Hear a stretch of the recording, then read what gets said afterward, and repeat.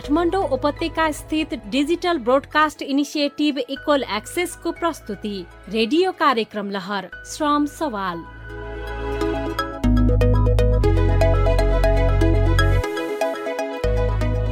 Knowledge सोसाइटीको अथवा ज्ञानको समाजको ज्ञानको समुदायको लागि महत्त्वपूर्ण माध्यम रेडियो।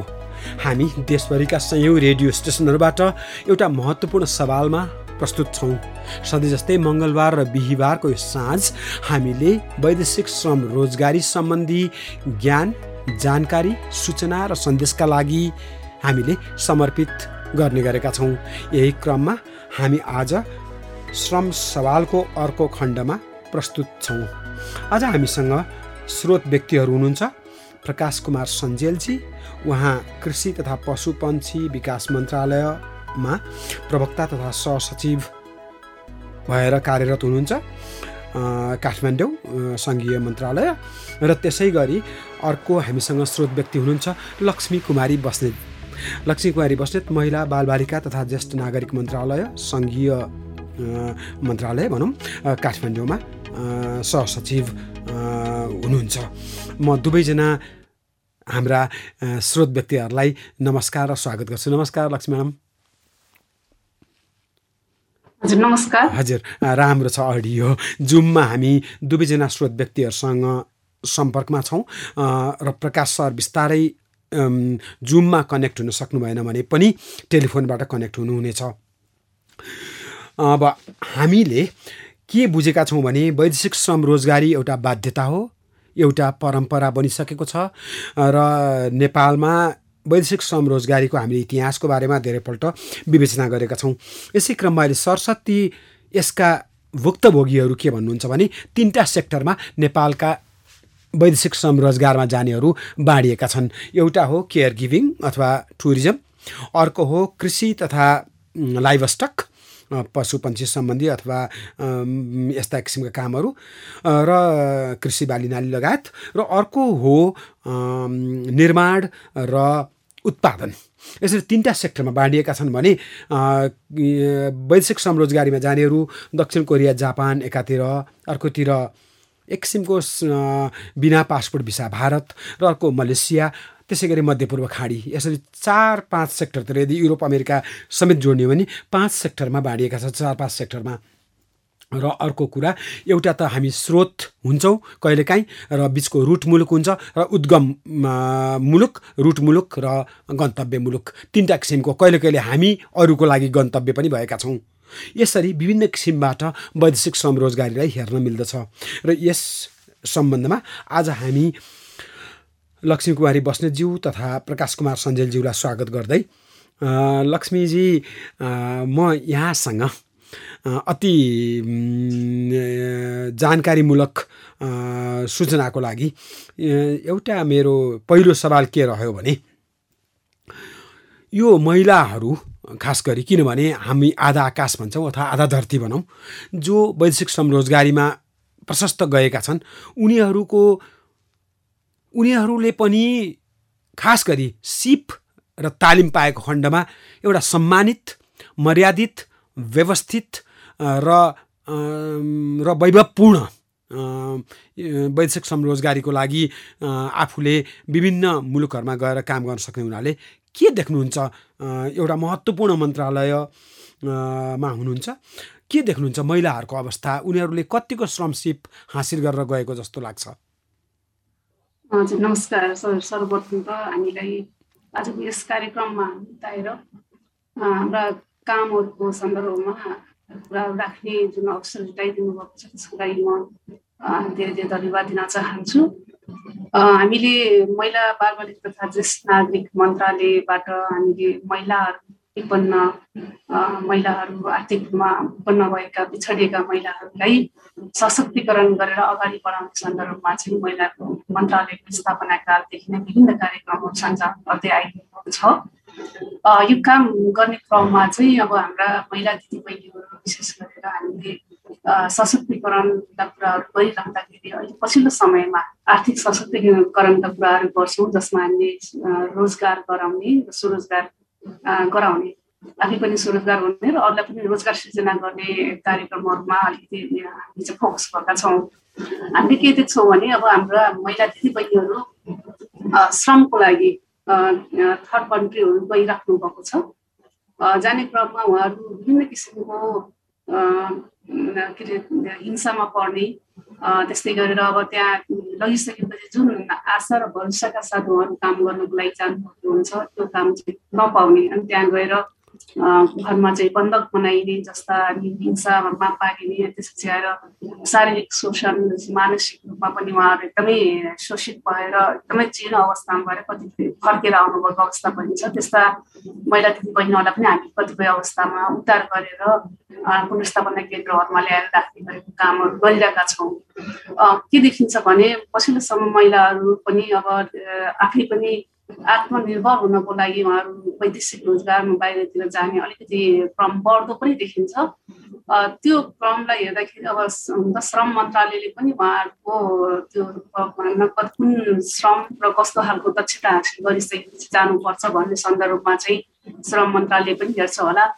र हाम्रो महिला मन्त्रालयबाट हेर्दाखेरि विशेष गरेर अब त्यसरी गइसकेको महिलाहरू र कहिलेकाहीँ अप्ठ्यारोमा परेर त्यसरी हामीले हिंसामा परिसकेपछि अप्ठ्यारोमा परेर त्यस्तो बेवारिसी त्यस्तो अवस्थामा परेका महिलाहरूलाई चाहिँ उद्धार गरेको सन्दर्भ हेर्दाखेरि चाहिँ उहाँहरूलाई पर्याप्त रूपमा जानकारीहरू सूचनाहरू नभएको कारणले गर्दा पनि अब र साथसाथै उहाँहरू चाहिँ प्रलोभनमा परेको पनि देखिन्छ, जसले गर्दाखेरि अब ठुल्ठुलो सपनाहरू देखेर उहाँहरू वैदेशिक रोजगारमा जाने र पछि गएर त्यहाँ गएर त्यो अनुसारमा हुने कतिपय अवस्थामा चाहिँ उहाँहरूलाई एकदमै बन्दकै बनाएर राखेर अनि एकदमै शोषण गर्ने जस्ता कामहरू पनि भएको कारणले गर्दाखेरि ती कुराहरूलाई मध्यनजर गर्दै हामीले नेपालमै उहाँलाई चाहिँ रोजगार दिन सक्यो भने, स्वरोजगार बनाउन सकियो भने उहाँले त्यसरी वैदेशिक रोजगारमा जानुपर्ने अवस्था सिर्जना हुँदैन थियो होला भन्ने जस्तो हामीलाई लाग्छ।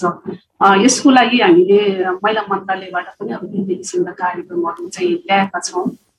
ल्याएर चाहिँ त्यसलाई अलिकति उनी बाहिर वैदेशिक रोजगारमा जाने एउटा क्षमता भएको, दक्षता भएको, सिप भएको महिलाहरू जानु भयो, जानकारी सबै कुराहरूको जानकारी नै यहीँबाट लिएर जान सक्ने अवस्था रह्यो भने त केही हदसम्म पनि अब यस्ता खालको त्यहाँ हुन सक्ने जुन के अरे दुर्घटनाहरू हुन सक्छन् तिनीहरूलाई चाहिँ रोक्न सकिन्छ जस्तो मलाई लाग्छ।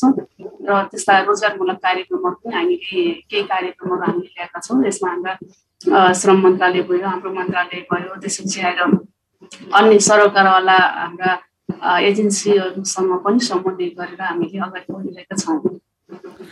हस्, खास महिलाहरूलाई सकेसम्म यी जोखिमहरूबाट वैश्विक श्रम रोजगारीमा उनीहरूले जुन जोखिमपूर्ण अवस्था पुरुषको दाँजोमा केही न केही अरू किसिमको जोखिमपूर्ण अवस्था अथवा आफूलाई खतरामा पारेर पनि जानु परेको छ, त्यसबाट सकेसम्म कसरी मुक्त गर्ने अथवा त्यसको निराकरण कसरी गर्ने भन्ने बारेमा जुन यहाँले भइरहेको प्रयासको बारेमा जानकारी दिनुभयो।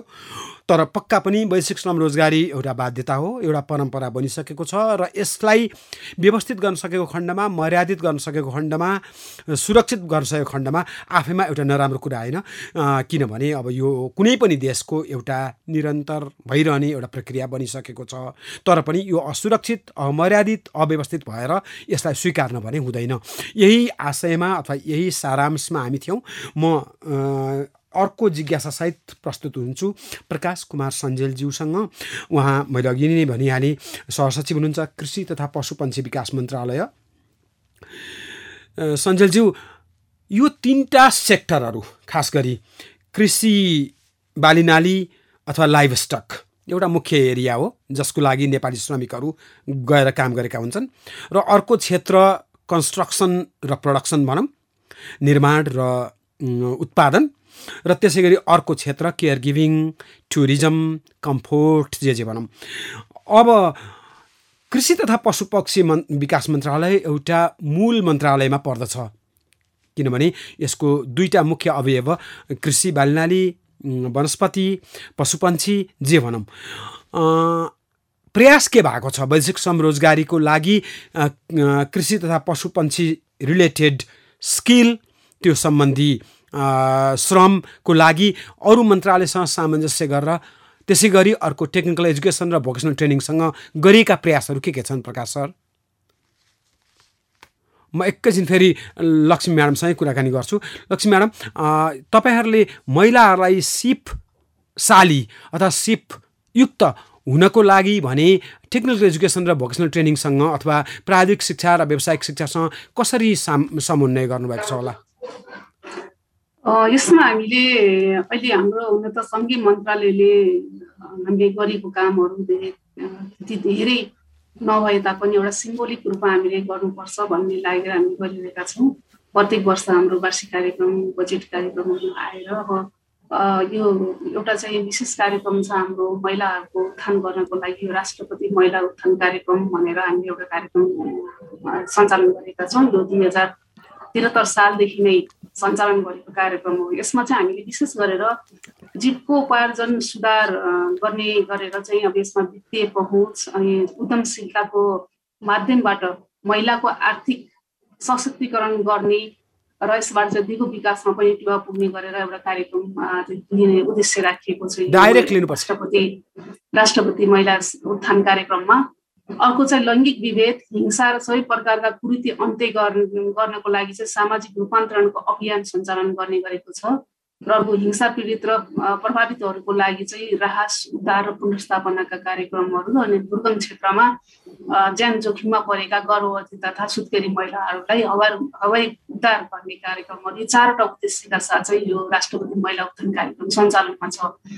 अब यो राष्ट्रपति महिला उत्थान कार्यक्रममा हामीले अब जुन 4वटा उद्देश्य लिएका छन् त्यसमा चाहिँ जीविका उपार्जन कार्यक्रममा चाहिँ हामीले विशेष गरेर महिलाहरूले चाहिँ आफ्नो जीविका उपार्जन गर्नको लागि गर्ने कार्यक्रमहरू यसमा राखिएको छ। यसमा चाहिँ हामीले 111वटा बालिकाहरूमा कार्यक्रमहरू गरेका छौँ। यसमा चाहिँ विशेष गरेर महिलाहरूको जीवन स्तर विकासले र स्थानीय स्रोत तथा साधनहरूको उपयोग गरेर आर्थिक सशक्तिकरण गर्ने भनेर यसको उद्देश्य लिएको छ। यसमा चाहिँ महिला सशक्तिकरणको लागि चाहिँ सङ्गठित महिला संस्थाहरूको विकास पनि गर्ने महिला समूहहरू, उहाँहरूको जुन सहकारिता हुन सक्ला, समूह हुन सक्ला, उहाँहरूको चाहिँ क्षमता अभिवृद्धि गर्ने जस्ता कार्यक्रमहरू हामीले यसमा राखेका छौँ। यसको क्षेत्र भनेको 3वटा, विशेष गरेर कृषि केन्द्रित, पर्यटन केन्द्रित र गैर कृषि केन्द्रित गरेर 3वटा क्षेत्रमा चाहिँ हामीले जीविका उपार्जन सुधार गर्ने कार्यक्रमहरू ल्याएका छौँ। यसमा चाहिँ अब कृषिमा चाहिँ विशेष गरेर मत्स्य पालन भयो, पशुपालन भयो, तरकारी खेतीहरूको कुराहरू पर्छ भने पर्यटन क्षेत्रमा चाहिँ हामीले होमस्टे भयो, ट्राभल गाइडहरूको भयो, टुरिस्ट गाइडहरूको, होटल व्यवसायहरू गर्न चाहने महिलाहरूलाई पनि यो जीविका उपार्जन सुधार कार्यक्रमबाट सपोर्ट गर्ने भनेर। अरू गैर कृषि क्षेत्रमा चाहिँ वन पैदावार, अल्लु भयो, अनि त्यसपछि नोक्ता, जडीबुटी जस्ता सेक्टरमा पनि उनीहरूलाई चाहिँ आवश्यक पर्ने तालिमहरू उपलब्ध गराएर चाहिँ त्यसपछि उहाँहरूले आफ्नो जीविका उपार्जन गर्न सक्ने किसिमबाट यसरी हामीले यो कार्यक्रम ल्याएका छौँ, जीविका उपार्जन सुधार कार्यक्रम। यसमा चाहिँ हामीले विशेष गरी स्थानीय तहसँग नै समन्वय गरेर स्थानीय तह मार्फत नै कार्यक्रमहरू गर्ने गर्दछौँ। यसमा आवश्यक परेको तालिम पनि दिने र आर्थिक रूपमा सपोर्ट पनि गर्ने। हस् लक्ष्मीजी, सरकार एकदम सचेत छ, हामीले यसरी बुझ्नु पर्यो। र अहिले हामी केही बेला अपाङ्गताको पक्ष अर्को एउटा महत्त्वपूर्ण भएको पक्ष हो, त्यसको बारेमा पनि कुराकानी गरौँला। प्रकाशज्यू सम्पर्कमा यति बेला टेलिफोनमा हुनुहुन्छ। अघि मैले जुन कृषि तथा पशु अघि नै भनिहाल्यो सेक्टरहरू, कृषि, निर्माण तथा उत्पादन र त्यसै गरी टुरिज्म र केयर गिभिङ, त्यसमध्ये कृषि तथा पशुपन्छी सेक्टरमा अघि भनिएका विभिन्न देशका विभिन्न किसिमका आवश्यकता हुन सक्छन्। मलेसिया भनौँ अथवा त्यसै गरी खाडी र मध्यपूर्व भनौँ। कसरी कृषि तथा पशुपन्छी विकास मन्त्रालयले यो कार्यक्रमका लागि सशक्तिकरण गरिरहेको छ अथवा आफ्नो किसिमको कार्यक्रमहरू तय गरिरहेको छ? धन्यवाद। सम्पूर्ण श्रोता वृन्दहरूमा नमस्कार। कृषि तथा पशुपन्छी विकास मन्त्रालयको तर्फबाट यहाँहरूले आज जुन महत्त्वपूर्ण सवाल उठाउनु भएको छ, विशेष गरी वैदेशिक रोजगारको सन्दर्भमा यहाँले पनि भन्नुभयो 3वटा मध्ये कृषि तथा पशुपन्छी क्षेत्र एउटा महत्त्वपूर्ण रोजगारको क्षेत्र हो। र अब यहाँले भन्नुभयो जस्तो त्यहाँ वैदेशिक रोजगारको लागि सशक्तिकरण गर्ने सन्दर्भमा मन्त्रालयले के गरिरहेछ भन्ने सन्दर्भमा चाहिँ अहिले मन्त्रालयको विशेष फोकस चाहिँ खास गरी युवा श्रम शक्तिलाई नेपालमा जुन एउटा कृषि क्षेत्र मुख्य एउटा मेन स्टेकको रूपमा नेपालमा युवाहरूलाई रिटेन गर्ने अथवा चाहिँ यहीँ स्वदेशमा नै उद्यमशीलता विकास गरेर नेपालमा नै राख्न अभिवृद्धि गर्न सक्ने एउटा महत्त्वपूर्ण क्षेत्रको रूपमा रहेको सन्दर्भमा मन्त्रालयको फोकस चाहिँ अहिले वैदेशिक रोजगारमा जाँदाखेरि उहाँहरूको क्षमता विकास गर्ने कुराहरू एउटा पार्ट छ। यहाँले भन्नुभयो जस्तो के गरिरहेछ भन्दाखेरि त्यो मैले भन्न सक्छु। हामीले त्यसको उहाँहरूको जो जानुहुन्छ उहाँहरूको क्षमता विकास स्किल जुन भोकेसनल ट्रेनिङहरू गर्ने, हामीले आवासीय तालिमहरू गर्ने, सङ्घ प्रदेश स्थानीय तहको समन्वयमा उहाँहरूलाई अलिकति बागवानीसँग सम्बन्धित जुन इजरायलमा अलिकति इजरायल र कोरिया हो हाम्रो अलिक कृषिको जनशक्ति अलिक बढी र घोषित रूपमा संस्थागत रूपमा त्यहाँ चाहिँ कृषि कामदारको रूपमा जाने मुलुकहरू हुन्। त्यसलाई लक्षित गरेर हाम्रो नेपाल कृषि अनुसन्धान परिषद र तिनै तहका सरकारहरूबाट आवासीय तालिमदेखि लिएर अन्य सिपमूलक तालिमहरूको व्यवस्था हामीले गर्छौँ। एउटा महत्त्वपूर्ण पार्ट त्यो छ। तर मन्त्रालयको फोकस चाहिँ त्योभन्दा पनि त्यस्ता श्रम शक्तिहरूलाई दुईवटा पार्टमा, एउटा चाहिँ त्यस्ता श्रम शक्ति जो विदेश जान खोज्नुहुन्छ उहाँहरूलाई कृषिमा नै नेपालमा नै कृषिमा उद्यमशील एउटा नागरिकको रूपमा विकास गर्ने अथवा उद्यमी बनाउने, कृषि उद्यमी बनाउने। अर्को चाहिँ जो विदेश गइसक्नु भएको छ र त्यहाँ कृषिका नयाँ नयाँ प्रविधिहरू सिकेर आउनु भएको छ अथवा आउने चाहना राख्नु भएको छ उहाँहरूलाई नेपालमा आएर स्टार्टअप एउटा नयाँ एग्री बिजनेस अथवा कृषि व्यवसाय सुरु गर्नको लागि अभिवृद्धि गर्ने, त्यसको लागि स्टार्टअप ग्रान्टहरू दिने। त्यसपछि अघि मैले भने जस्तो सिपमूलक तालिमहरू आवासीय रूपमा नै अथवा हाम्रा सम्बद्ध तालिम केन्द्रहरूमा राखेर लामो अवधिको तालिम दिने र उहाँहरूलाई अरू कतिपय पूर्वाधार विकास लगायतमा अनुदान तथा अन्य प्रोत्साहनका कार्यक्रमहरू राखेर उहाँहरूलाई स्वदेशमा नै कृषि उद्यमशीलता विकास गर्नको लागि अभिवृद्धि गर्ने। यहाँहरूले विभिन्न मिडियाहरूमा सुन्नु पनि भएको होला, विभिन्न मुलुकहरूमा गएर त्यहाँ चाहिँ कृषि कामदारको रूपमा काम गर्नुभए त्यहाँको जुन अनुभव लिएर आउनु भएको छ त्यो भङ्गुर पालनमा हुनसक्छ अथवा उच्च प्रविधियुक्त तरकारी खेती जुन हाइटेक अथवा प्रेसिजन एग्रिकल्चर भन्छौँ त्यस्तोमा जो तालिम लिए अब त्यहाँको काम सिकेर आउनु भएको हुन्छ उहाँहरूलाई चाहिँ त्यस्तै किसिमको उद्यम स्वदेशमै गर्नको लागि थप यो स्थानीयकृत तालिम दिने अनि उहाँहरूलाई स्टार्टअप ग्रान्टको रूप व्यवस्थाहरू गर्ने, उद्यमशीलता विकास गर्नको लागि अन्य प्रोत्साहन सहयोगहरू दिने र आवश्यकता अनुसार सिपमूलक तालिमहरू व्यवस्थाहरू गर्ने। यसरी चाहिँ मन्त्रालयको फोकस एउटा चाहिँ वैदेशिक रोजगारमा जाने श्रम शक्तिलाई आवश्यक पर्ने तालिमको लागि तिनै तहको सरकारको समन्वयमा तालिमहरू अथवा सिपमूलक तालिम विकास त्यसको कार्यक्रमहरू व्यवस्थापन गर्ने।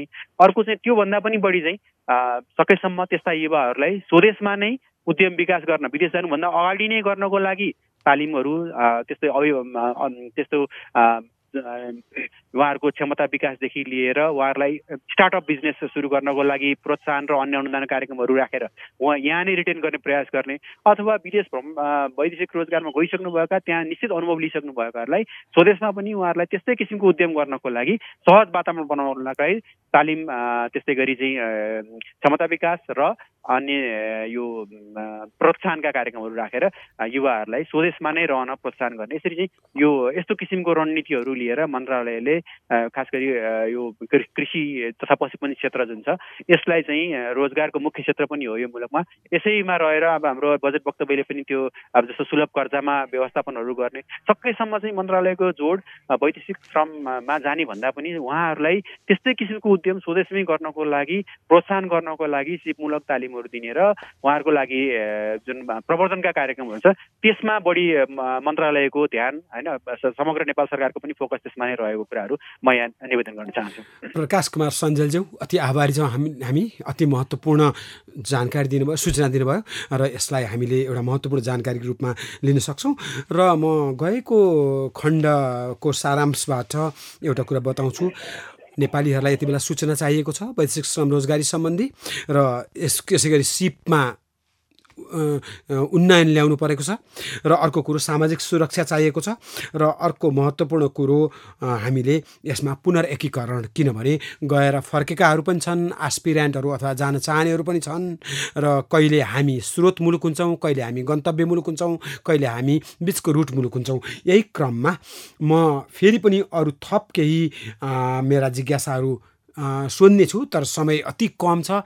एउटा सन्देशपछि तुरुन्तै यहाँ समक्ष प्रस्तुत हुनेछु।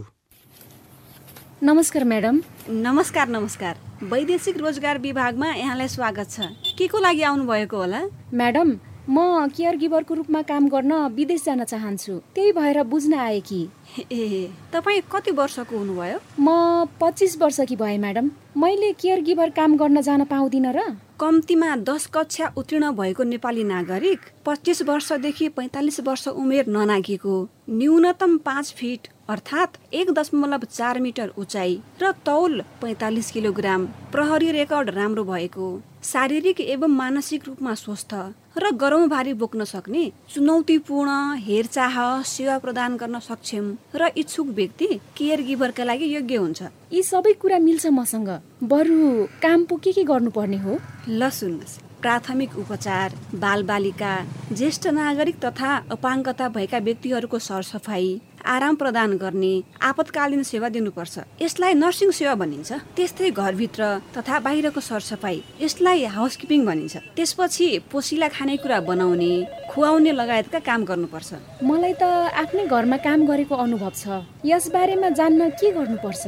तपाईँले 3 महिना अर्थात् 390 घण्टा अवधिको तालिम लिनुपर्छ। वैदेशिक रोजगार बोर्डको सचिवालयले केयर गिभर सम्बन्धी पाठ्यक्रम नै तयार पारेको छ। बोर्डबाट मान्यता प्राप्त वा वैदेशिक रोजगार विभागमा सूचीकृत संस्थाहरूले तालिम दिन्छन्। तालिम खुलेको कसरी थाहा पाउन सकिन्छ त म्याडम? तपाईँले आफ्नो पालिकाको कार्यालय, सिटिभिटी र यस अन्तर्गतका शिक्षालयहरू, वैदेशिक रोजगार विभाग र बोर्डमा पनि सम्पर्क गर्न सक्नुहुन्छ। तालिमपछि सिधै कामका लागि विदेश जान पाइन्छ त? तालिमपछि तपाईँले राष्ट्रिय सिप परीक्षण समितिबाट सिप परीक्षण गराउनुपर्छ। त्यसपछि सरकारले केयर गिभरका लागि खुल्ला गरेका देशमा श्रम स्वीकृति लिएर जान पाउनुहुन्छ। विदेश जान हतार गर्नु नहुने रहेछ। पहिला त तालिमको लागि बुझ्नु पर्यो। हुन्छ, सिप सिकेर दक्ष भएपछि मात्रै विदेश जानु होला है। युरोपियन युनियनको आर्थिक सहयोगमा ब्रिटिस काउन्सिलद्वारा प्रबन्धित दक्षता परियोजना र आप्रवासन सम्बन्धी संयुक्त राष्ट्रसङ्घीय निकाय IOM नेपालद्वारा जनहितमा जारी।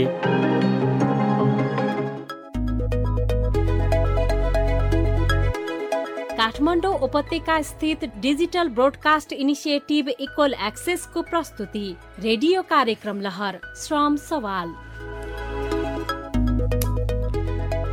अहिलेको हाम्रो समकालिक एउटा महत्त्वपूर्ण सवाल वैदेशिक श्रम रोजगारी र वैदेशिक श्रम रोजगारीमा मैले अघि निवेदन गरिहालेँ, प्रशस्त सूचना चाहिएको छ र सिप भएको व्यक्तित्वहरू चाहिएको छ अथवा सिप भएको ह्युमन रिसोर्सेसहरू चाहिएको छ र उहाँहरूलाई सामाजिक सुरक्षा चाहिएको छ र त्यसै गरी जो वैदेशिक श्रम रोजगारीबाट फर्किनु भएको छ उहाँहरूको पुनरेकीकरण चाहिएको छ। किनभने देशमा जबसम्म रोजगारीको स्थिति सिर्जना हुँदैन हामी बाहिरिने क्रम जहिले पनि निरन्तर रहन्छ। यस क्रममा आज हामी छौँ 2 स्रोत व्यक्तिहरूसँग। प्रकाश कुमार सञ्जेलज्यू हुनुहुन्छ, प्रवक्ता तथा सहसचिव, कृषि तथा पशुपन्छी विकास मन्त्रालय, सङ्घीय मन्त्रालय काठमाडौँ नेपाल, र त्यसै गरी लक्ष्मी कुमारी बस्नेतज्यू, सहसचिव, महिला बालबालिका तथा ज्येष्ठ नागरिक मन्त्रालय, सङ्घीय मन्त्रालय, सहसचिव हुनुहुन्छ। र हामी 2 जनासँग कुराकानी गर्छौँ। हामीसँग धेरै समय छैन अब बाँकी। र अर्को कुरा के भने सयौँ रेडियो स्टेसनहरू जसले हामीलाई यसरी यो महत्त्वपूर्ण सूचना सन्देश जानकारीका लागि आफ्नो एयर टाइम उपलब्ध गराइदिनु भएको छ, उहाँसँग आभारी हुँदै म एकपल्ट प्रकाश सरसँग यो टेक्निकल एजुकेसन भोकेसनल ट्रेनिङको एरिया धेरै पर्यो, कृषि तथा पशुपन्छी, र यसको खास एउटा महत्त्वपूर्ण संयन्त्र TEVT प्राविधिक शिक्षा तथा व्यावसायिक शिक्षासँग यहाँहरूको समन्वय सामञ्जस्य कस्तो छ? यो अत्यन्तै महत्त्वपूर्ण सवाल उठाउनु भयो। वास्तवमा जुन वैदेशिक रोजगारमा जान चाहनेहरूको लागि भोकेसनल ट्रेनिङको कुराहरू छ, यो चाहिँ यहाँले भन्नुभएको छ सिटिभिटी अथवा TITI जस्ता निकायहरूबाट लामो अवधिको तालिमहरू त्यहाँबाट सञ्चालन हुने, त्यो चाहिँ अब शिक्षा मन्त्रालय मातहतका निकायहरू भए होइन। त्यस कारणले गर्दाखेरि हाम्रो अब प्रत्यक्ष कृषि तथा पशुपन्छी विकास मन्त्रालय अन्तर्गत त्यस्तै गरी भोकेसनल ट्रेनिङ एउटा होइन एकाडेमिक कोर्सको रूपमा अथवा लामो प्रोफेसनल ट्रेनिङको रूपमा सञ्चालन गर्ने निकाय हामीसँग छैन। तर हामीसँग हाम्रो नेपाल कृषि अनुसन्धान परिषद र अन्य हाम्रा कृषि सम्बद्ध निकायहरूबाट 1 महिना अथवा 2 महिना 3 महिनासम्मको पनि आवासीय तालिमहरू हाम्रो फार्म केन्द्रहरू जसको चाहिँ प्रविधि अथवा सिप सिक्नुपर्ने हो त्यस्ता फार्ममै राखेर हाम्रा जो एस्पिरेन्टहरू हुन्छन् बाहिर जान खोज्ने जसलाई जस्तो किसिमका कृषि सम्बन्धी तालिमहरू आवश्यक पर्छ। विशेष गरी अघि पनि मैले भने इजरायल र कोरियामा कृषि कामदारको बढी माग छ, त्यहाँ जे प्रविधिहरूको डिमान्ड छ जहाँ त्यो सिप सिक्दा हाम्रा नेपाली युवाहरूलाई फाइदा हुन्छ त्यस्ता किसिमका लक्षित तालिम कार्यक्रमहरू हामी राख्छौँ। तर यहाँले उठाउनु भयो जस्तो समन्वयको अवस्था चाहिँ अब त्यति धेरै प्रभावकारी हुन सकेको छैन। उहाँहरूको आफ्नै किसिमको एउटा रिक्वायरमेन्टहरू र आफ्नो एउटा प्राविधिक जुन ट्रेनिङ कोर्सहरू छ र त्यसमा उहाँहरूको आवश्यकताको विषयहरू पनि छन्। यसमा चाहिँ अलिकति थप समन्वय गरेर खास गरी जुन मुलुकमा जाने हो त्यो मुलुकको कृषि कामदारहरूलाई के आवश्यक पर्छ त्यस्तै तालिम दिनुपर्ने थप आवश्यकता चाहिँ महसुस भएको छ। समन्वय भइरहेको छ, तर यसलाई थप प्रभावकारी रूपमा एकदमै जेन्युन किसिमका ट्रेनिङहरू दिनु चाहिँ थप आवश्यक देखिन्छ। लक्ष्मी बस्नेतज्यू, last but not the list एउटा अङ्ग्रेजी रेटोरिक अन्तिममा तर अति महत्त्वपूर्ण, अपाङ्गता भएका व्यक्तिलाई के सोचेको छ मन्त्रालयले वैदेशिक समरोजगारी अथवा पुनर्एकीकरण अथवा सिप युक्त बनाउने क्रममा? एक मिनटमा है। एकदम यो हाम्रो चाहिँ विशेष गरेर अपाङ्गता भएका व्यक्तिहरूको लागि चाहिँ उहाँहरूले आफ्नो आत्मसम्मानका साथ बाँच्न पाउने अधिकारलाई चाहिँ उहाँहरूले विशेष गरेर जोड दिनुभएको जस्तो लाग्छ। किनभने हामीले अपाङ्गता भएका व्यक्तिहरूलाई जहिले पनि बिचरा अनि एउटा उसको हिसाबले हेर्ने भएको हुनाले उहाँले आफैले श्रम गरेर आफै रोजगार भएर हामीले केही गर्न पाएको हुन्थ्यो भन्ने खालको उहाँहरूको जुन डिमान्ड थियो त्यो डिमान्डलाई मध्यनजर गर्दै हामीले यो वर्ष चाहिँ अपाङ्गता भएका व्यक्तिहरूको लागि पनि रोजगार र स्वरोजगारमूलक कार्यक्रमहरू ल्याएका छौँ र उहाँहरूलाई चाहिँ त्यो सिपमूलक तालिमहरू सञ्चालन गरेर उहाँहरूलाई पनि स्वरोजगार गर्ने कार्यक्रमहरू चाहिँ यसपटक चाहिँ हाम्रो मन्त्रालयले सुरुवात गर्दैछ। यस सन्दर्भमा पनि रेडियो कार्यक्रम लहर श्रम सवाल वैदेशिक रोजगारीका लागि नेपाली श्रमिकहरूलाई भविष्यमा आवश्यक पर्ने सिपहरूको आवश्यकता पहिचान गर्ने उद्देश्यले आप्रवासन सम्बन्धी संयुक्त राष्ट्र सङ्घीय निकाय IOM नेपालले कार्यान्वयन गरेको generating evidence for future skills needs of migrant workers in Nepal परियोजना हो। यसलाई दक्षता प्राविधिक व्यावसायिक शिक्षा तालिम सहकार्य कार्यक्रम अन्तर्गत युरोपियन युनियनको आर्थिक सहायतामा ब्रिटिस काउन्सिलले व्यवस्थापन गरेको छ। यस रेडियो प्रस्तुतिमा अभिव्यक्त विचारलाई IOM, युरोपियन युनियन तथा ब्रिटिस काउन्सिलको आधिकारिक विचार प्रतिबिम्बित भएको मानिनु हुँदैन। म उपेन्द्र आशा गर्छु आजको प्रस्तुति केही न केही सूचनापूर्ण रह्यो, केही न केही शिक्षापूर्ण रह्यो र हामीलाई केही न केही सशक्तिकरण र रूपान्तरण गर्न सफल होला यस प्रस्तुतिले। म आभारी छु दुवैजना सहसचिवज्यूहरूसँग, लक्ष्मी कुमारी बस्नेतज्यू महिला बालबालिका तथा ज्येष्ठ नागरिक मन्त्रालय, त्यसै गरी प्रकाश कुमार सञ्जेलज्यू प्रवक्ता एवं सहसचिव कृषि तथा पशुपन्छी विकास मन्त्रालय नेपाल। दुवैजनासँग आभारी हुँदै बिदा माग्छु। सम्पूर्ण सबै श्रोताहरूसँग आभारी छु फेरि पनि। नमस्ते। हस्।